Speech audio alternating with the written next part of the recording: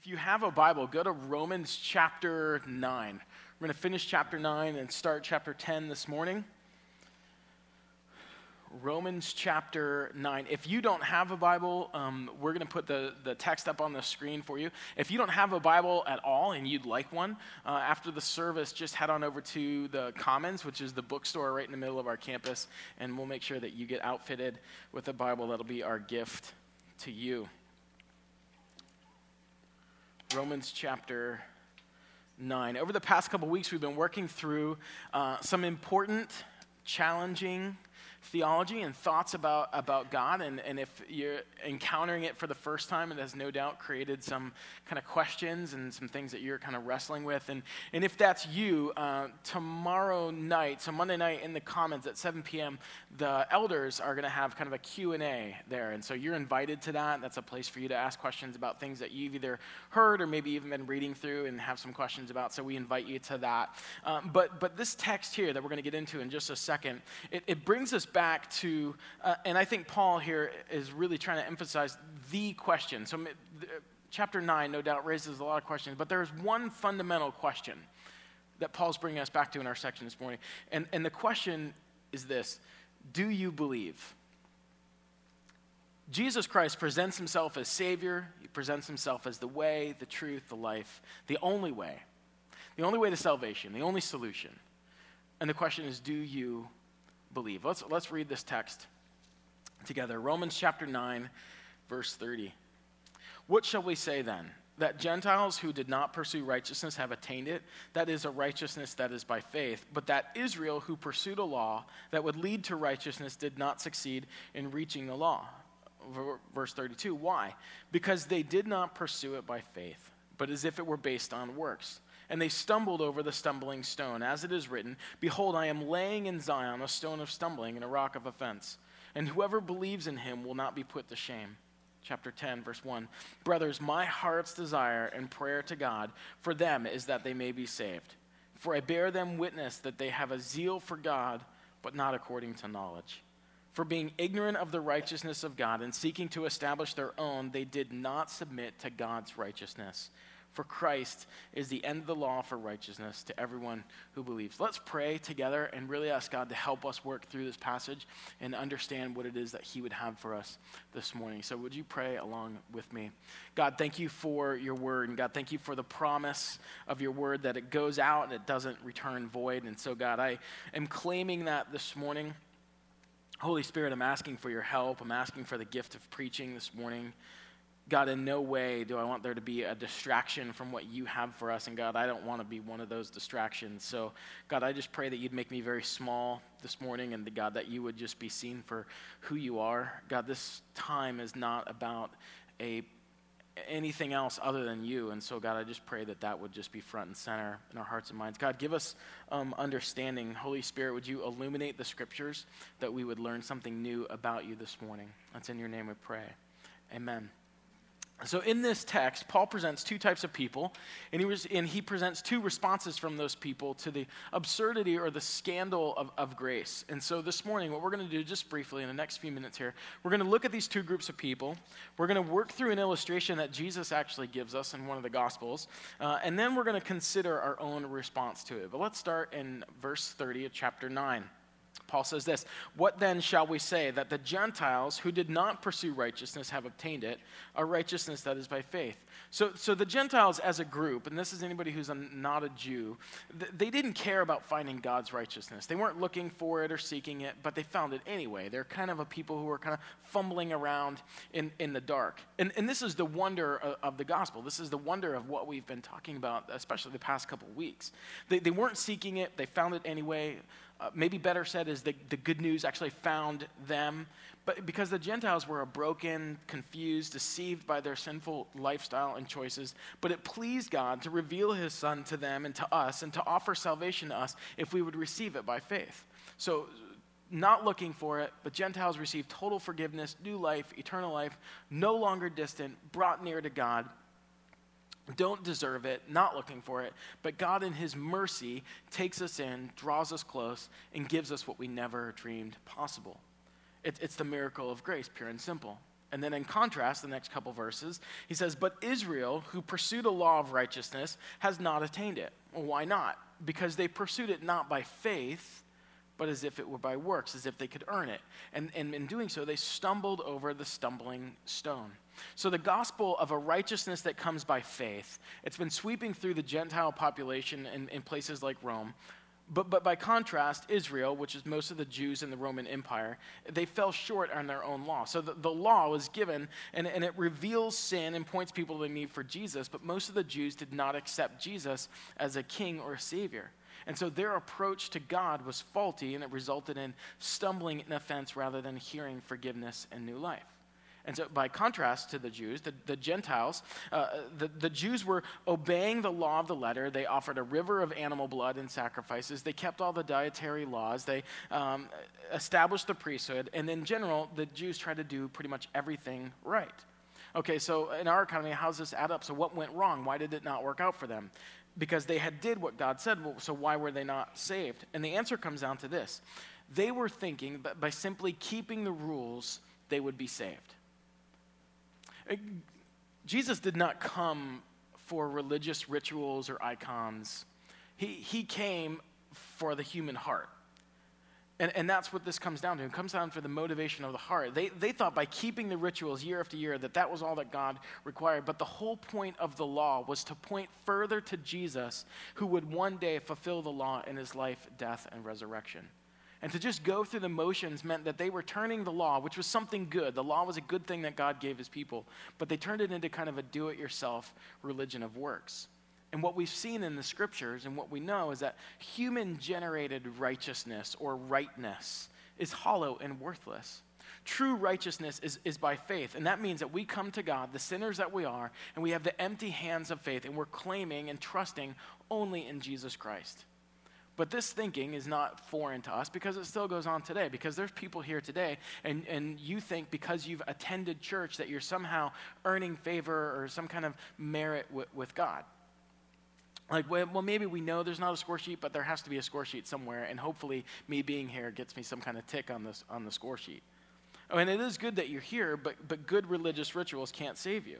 If you want to be saved, if you want to be set right, if you want to be made alive, if you want to be put back together with God, you have to deal with Jesus. You can't avoid him. You can't use religion, even good religion, as a substitute for the Son of God. It is salvation by faith in Jesus. And the Jews stumbled over this point, and that's why so many of them missed salvation. Now, understand here, Paul is not arguing that Gentiles are good and that Jews are bad. What he's saying is we're all in the same boat, and that ship is sinking fast. And when it comes to salvation, no one has an advantage over anyone else, and that takes us back to the question of Jesus. That's the difference. That's the question.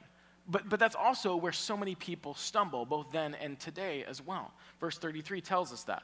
As it is written, see, I lay in Zion a stone that causes men to stumble, and a rock that causes them to fall. And the one who trusts in him will never be put to shame. So to make his point, what Paul, the writer of this letter here, what he's done is he's taken two very familiar passages out of the book of Isaiah, chapter 8 and verse 28.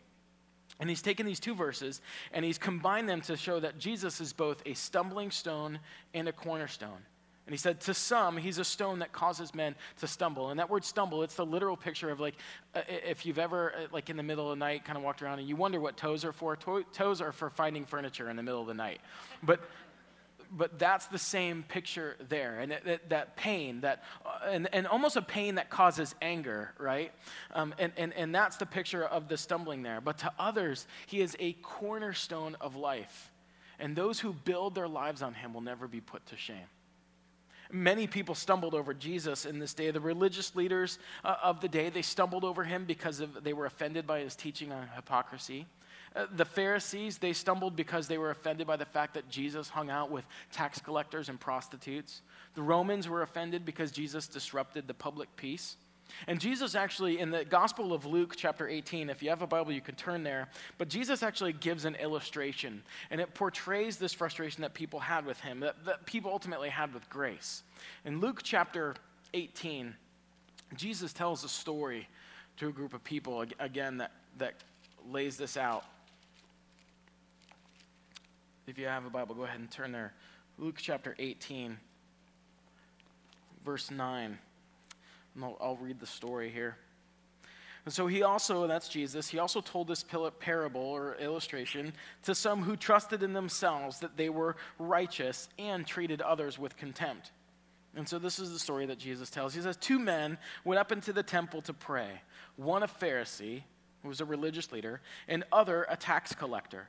And the Pharisee, standing by himself, he prayed this, God, I thank you that I'm not like other men, extortioners, unjust, adulterers, or even like this tax collector. I fast twice a week. I give tithes of all that I get. And then in contrast, in verse 13, there's a tax collector in the temple, and he's standing far off. He would not even lift up his eyes to heaven, but he beat his breast, saying, God, be merciful to me, a sinner. And Jesus says, I tell you, this man went down to his house justified rather than the other. For everyone who exalts himself will be humbled, but the one who humbles himself will be exalted. Now, some of you, you've heard this story before, you're kind of familiar with that parable, but I want us to look at it with fresh eyes, because a lot of times in the scripture, if you've been around church or familiar with the scriptures, when you hear Pharisee, you automatically think that they're like the villain, right? So they've got the black hat and the pencil-thin mustache, right? And they're the ones that they never want to have any fun or never want to hang out. They're not very loving or gracious, and there's nothing redeemable about them. And it's a little bit unfair. So for once, just kind of as we glance at the story, let's give him a little bit of a break and concede, because in the text, it doesn't seem like he's that bad of a guy. Most of the time, when Jesus is addressing Pharisees, he's accusing them of being hypocrites. But it doesn't seem to be the case here, because this guy seems to actually do what he says he does. And the image that we get is that he's someone who actually goes above and beyond the requirements of the law, because the law requires you to tithe, for instance. And he apparently tithes on things that are not necessarily required to be tithed on. So tithing, they're giving 10%, is a good thing. You should be tithing. In fact, there's some pastors here who would like some of y'all to be tithing the way that this Pharisee tithes, right? For different reasons, but still. So, but there is a good thing that comes from tithing too. There's freedom in generosity. There's freedom in giving the way that we've been given to from God. Not in like a folk magic kind of way, but it does breed joy and it does breed blessing. Fasting is also a really good thing. So fasting accomplishes much in a life with God. A common Jewish person was actually not required to fast all that much. And here's a guy who fasts 2 days a week. And from what we know of this culture, the people that fasted this way, they saw themselves as seeking God for the atonement and restoration of all Israel. So he's not just necessarily showing off. He's probably a part of a particular group of people that deprives themselves intentionally, seeking for the glory of God to be restored to Israel as a nation. But when we see that he prays like some of the people in your small group pray. When they finally get a chance to pray, they turn it into like an instructional sermon rather than just like talking to God. They're trying to kind of like say something to the group. It's not necessarily a prayer. Some of you are like that, which is why you don't think that's very funny that I bring that up. But just a friendly hint for you.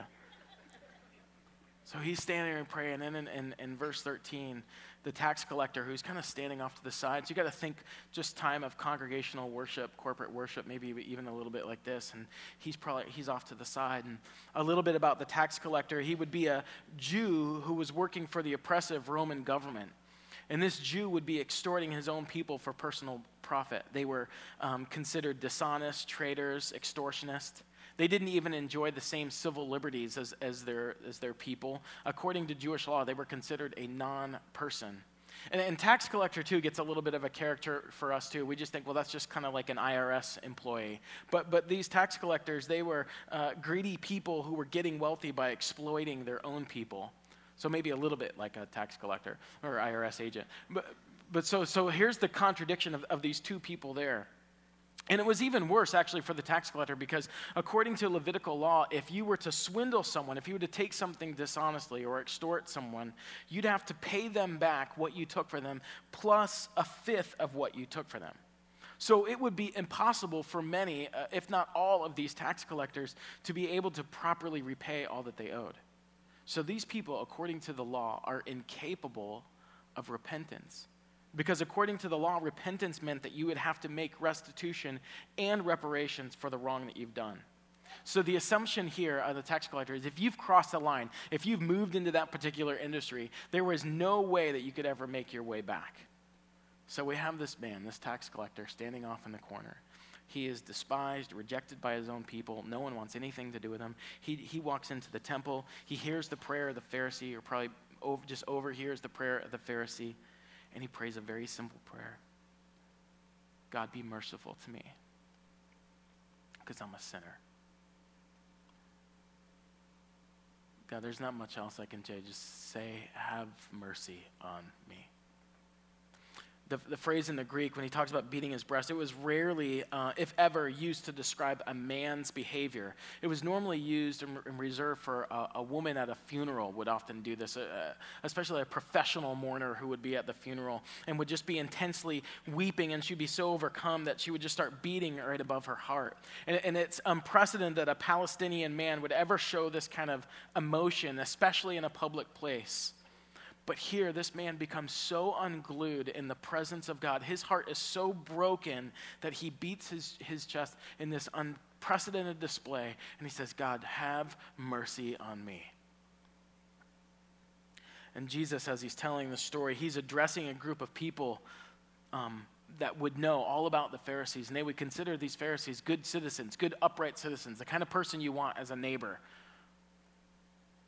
And then he brings in, to contrast, the tax collector who would immediately be a villain in this context. And so imagine the shock at that when Jesus gets to the end of the story and he asks the question, who do you think goes home justified? Everyone would automatically think, well, the Pharisee does, because he's been the one who's been praying and fasting and tithing. So why would it makes perfect sense that he would be the one who goes home righteous or justified? But instead, he doesn't. The other man does. And all he does, he just comes in off the street and in a fit of desperation, prays a very simple prayer, but yet he's the one who's justified and righteous. And I was talking to Tim about this earlier, and the truth is, we're both of these people. Maybe we try to I want to align in one camp or align in the other, but the truth is we're actually both these people, because there are times when we are very Pharisee-like. And then there's times when we are just so broken and busted over our sin that we can't even pick our head up. And all we can say is, God, just have mercy. And we like the story. We like, now looking back, and we like that the tax collector wins. But if you're a Pharisee, you don't really like this story because you've deep down presumed that God loves you because you've been doing the right things. But that's us a lot of the times too. We think it has to make some kind of difference to God that we're doing all these good things. Yes, I know we don't earn it. I know we don't deserve it, but I have been doing some pretty good things. It has to matter somewhere. I have to be earning something somewhere. And God does want us to live in a way that doesn't lead to harm or destruction. But at the end of the day, when it comes to the righteousness of God, what Paul is talking about here in 9 and 10, when it comes to the righteousness of God, when it comes to a holy, sinless God, no one, no matter what you do, how hard you work, you will ever get close to that holiness or righteousness. We keep going back to Romans chapter 3, and I'm glad that we do, because in Romans chapter 3, Paul writes, all have sinned and fallen short. And the chasm between us and the righteousness of God is so far and so radically that you can put the life of the tax collector and the life of the Pharisee up against each other. And in the grand scheme, all the hard work that the Pharisee has done has not gotten them any closer than the tax collector. Because what we see over and over again in Scripture, no matter what we've done, no matter where we come from, it's not just breaking the law. It's not just doing bad stuff. We are dead in our sin and rebellion against God. And that's what Paul says over and over again. Right? Dead is dead. In the Bible, we see that there is literally nothing that anyone can do to merit anything good from God, because we're too dead for that. The only thing that we can do is be like Lazarus. So in the Scripture, there's a story of this man named Lazarus. He's a friend of Jesus. Lazarus dies. Jesus is obscenely late to his funeral and shows up, and Lazarus has been in the tomb for 4 days, rotting, stinking. And Jesus calls him forth, and the Spirit of God enters this dead man and raises him to new life. That's us. That's all we can do. The only thing that we bring forward is this stinking, rotting corpse. And the only thing that we can do is when the Spirit of God enters us is just respond to the call of God to come forward. We are Lazarus. And this is scandalous. This is the gospel. No matter how good or righteous you think you are, the Bible tells us it's just filthy rags. No matter who you are, where you come from, we all need grace. We all need Jesus. And this is where it gets difficult for people then, but also for people today too. The scripture tells us they stumble over him. And you might be here and you, I don't even know why you're here, but you're here because somebody invited you, thought you were getting lunch out of it. And I hope you get a good lunch. But you stumble over Jesus. And you might stumble over the exclusiveness of his claims being the only way, the only truth, the only source of life. Yeah, he was a good guy. He did some good things. But he can't be the only way. There has to be something plus, or there has to be another way or someone else. You might stumble over the implications of the cross, because to agree with the cross means that you agree your sin or your rebellion against God demands death. The cross means that you deserve death. And as Christians, we're crazy. We celebrate this cross. We celebrate this instrument of torture and death. Because we believe, yes, our sin did demand death, but Jesus took the place where we should have been, so that instead of death, we now get life and life eternal. You might stumble over the simplicity of salvation because we inherently want to do something to earn it. We do want Jesus, we do like that, but we also want credit for our own contributions. But here's the truth. Salvation is simple because Jesus did all the work. It's free because Jesus paid the price for our sin. This is the scandal and the absurdity of the gospel, because Jesus looks at us and he says, I will forgive who I will forgive, and I will restore who I will restore. And when we hear that kind of stuff, we want to bring up all the radical examples of evil people in the world, but there is nothing particularly creative about any form of human evil, because our hearts are all perverse and our hearts are all corrupt in the same ways. There's just varying degrees of external horror that we experience. And it doesn't matter who we are, because everybody in turn needs the same grace, the same gospel, the same blood of Jesus. So there is not much difference between you and me and the notorious sinners that we want to put up there. I hear people, when we start to talk about this kind of thing, especially when we were working through Romans chapter 9, and they talk about how scandalous it is that in the Bible there is a God of wrath. But at the end of the day, no one is that scandalized by a God that's wrathful, because that actually makes sense. But what is deeply scandalous is a God of grace and mercy who distributes it wherever and to whoever and however he pleases. A God who gives you what you can deserve. You can actually wrap your head around that, because that is a God that you can create in your own image, because you want to give people what they deserve, good or bad. The glory of God is not just that he is so bright and shiny, and he is, but in the book of Isaiah, when the scripture tells us that God's ways are not our ways and his thoughts are higher than ours, it comes directly after God telling his wayward sons and daughters that I forgive you. Your sins are forgiven. Your rebellion against me is forgiven. The basis of the glory of God is his mercy and his love. What makes him so glorious is that his love is infinitely beyond any form of human comparison or comprehension. It's a love that defies our capacity for reason. And anything good that we have is because of God. And we don't have anything to offer him except death, that he miraculously transforms into life. It is scandalous, it is absurd, it is offensive, but it comforts, and it's so true. I have a little bit of a confession. When I was studying for this week, I was kind of annoyed, and it was very difficult for me, because I was like, well, what is the new thing, or what is the fresh angle, or how else, or, I mean, okay, it's the gospel, but what else can I say about it? What else can we do with it?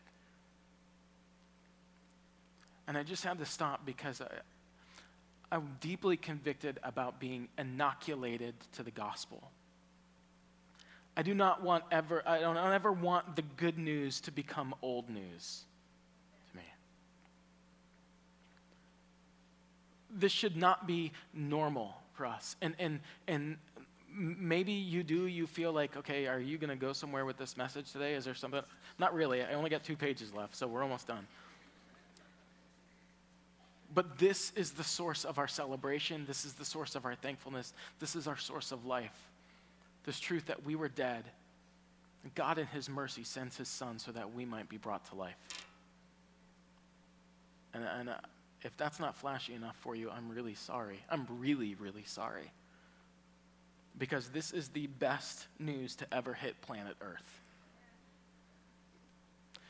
And so, but Paul does give us something to do with it in Romans chapter 10. He gives us just 4 verses. I'll read them here. Romans chapter 10, verse 1. Brothers, my heart's desire and prayer to God for them is that they may be saved. For I bear them witness that they have a zeal for God, but not according to knowledge. For being ignorant of the righteousness of God and seeking to establish their own, they did not submit to God's righteousness. That phrase right there is so key. If you're like a highlighter, underliner, circler person in your Bible, that right there, that phrase, submitting to God's righteousness, is so key for us. Because it says, I'm not relying on a righteousness that I create on my own or that I get through any other avenue, but it is a righteousness that only comes through the person of Jesus Christ and his perfect life and his finished work on the cross and his power over Satan, sin, and death and the resurrection. That phrase encapsulates all that. And it says, and I'm going to submit, or I'm going to line my life up under that. That's what matters the most, is that I submit to that. And well, why is that so important? Because Christ, verse 4, is the end of the law for righteousness to everyone who believes. One of the things I love about the Apostle Paul, the writer of this letter, is his just all-around passion and zeal. But you see it here again. I mean, he knows the predicament that his fellow people are in, but yet he is so passionate. He so badly wants them to be saved from divine wrath. That's a whole nother talk for a whole nother time, but just let that sit on you. Like, do you have that same zeal about people in your life? And he commends the moral and religious zeal of his people, but he also tells them, look, your zeal, your enthusiasm is misguided because you believe that you are the source of righteousness and you don't trust in the provision that God has set forth in Jesus. And Jesus is the end or the goal of the law. And these verses also help us, and they serve as a good reminder to us that it's possible to be zealous for God and even zealous for righteousness and not be saved. Because at the end of the day, the distinguishing line among humans is not between those who have zeal and those who don't have zeal. The distinguishing line is between those who have faith and those who do not have faith. And Paul's plea and the plea of the gospel is quite simple, extremely profound. It says this, by faith, submit to the righteousness of Christ. And his plea to people, and not just the people here in this letter, but the people here today in this room. The invitation and the plea to you is, instead of stumbling over Jesus, stand on him. Instead of Jesus being a stumbling stone in your life, let him be the cornerstone of your life. Build your life on the cornerstone that is Jesus Christ. That's the invitation. That's the invitation here every time we gather. That's the invitation that God might be knocking on the door of your heart right now with that. And if that's you, can I just, thank you so much for being here today. I flat out love that you are here with us today. I love it. I love it. And if you have any questions or prayer, or there's stuff that you're hearing or experiencing, you don't just quite get it, I want to invite you. There's going to be people that are up here. You can come track me down. There's pastors, people with lanyards, just maybe the people that brought you. And just start the conversation or maybe even finish the conversation tonight. But that invitation is for you here. There is the opportunity to be set right with God because of what Jesus has done. Come in faith and repentance to that. And then, Christian church, does your life look like it's built on a cornerstone? Or even though you're a follower of Jesus, does it look like you still stumble over him? I mean, it's one thing to say you're a follower of Jesus. It's a whole other thing to actually follow. But if he's the cornerstone, does it show up in the way that you spend money? Does it show up in the way you treat your spouse, your kids, your neighbors, in the way that you work?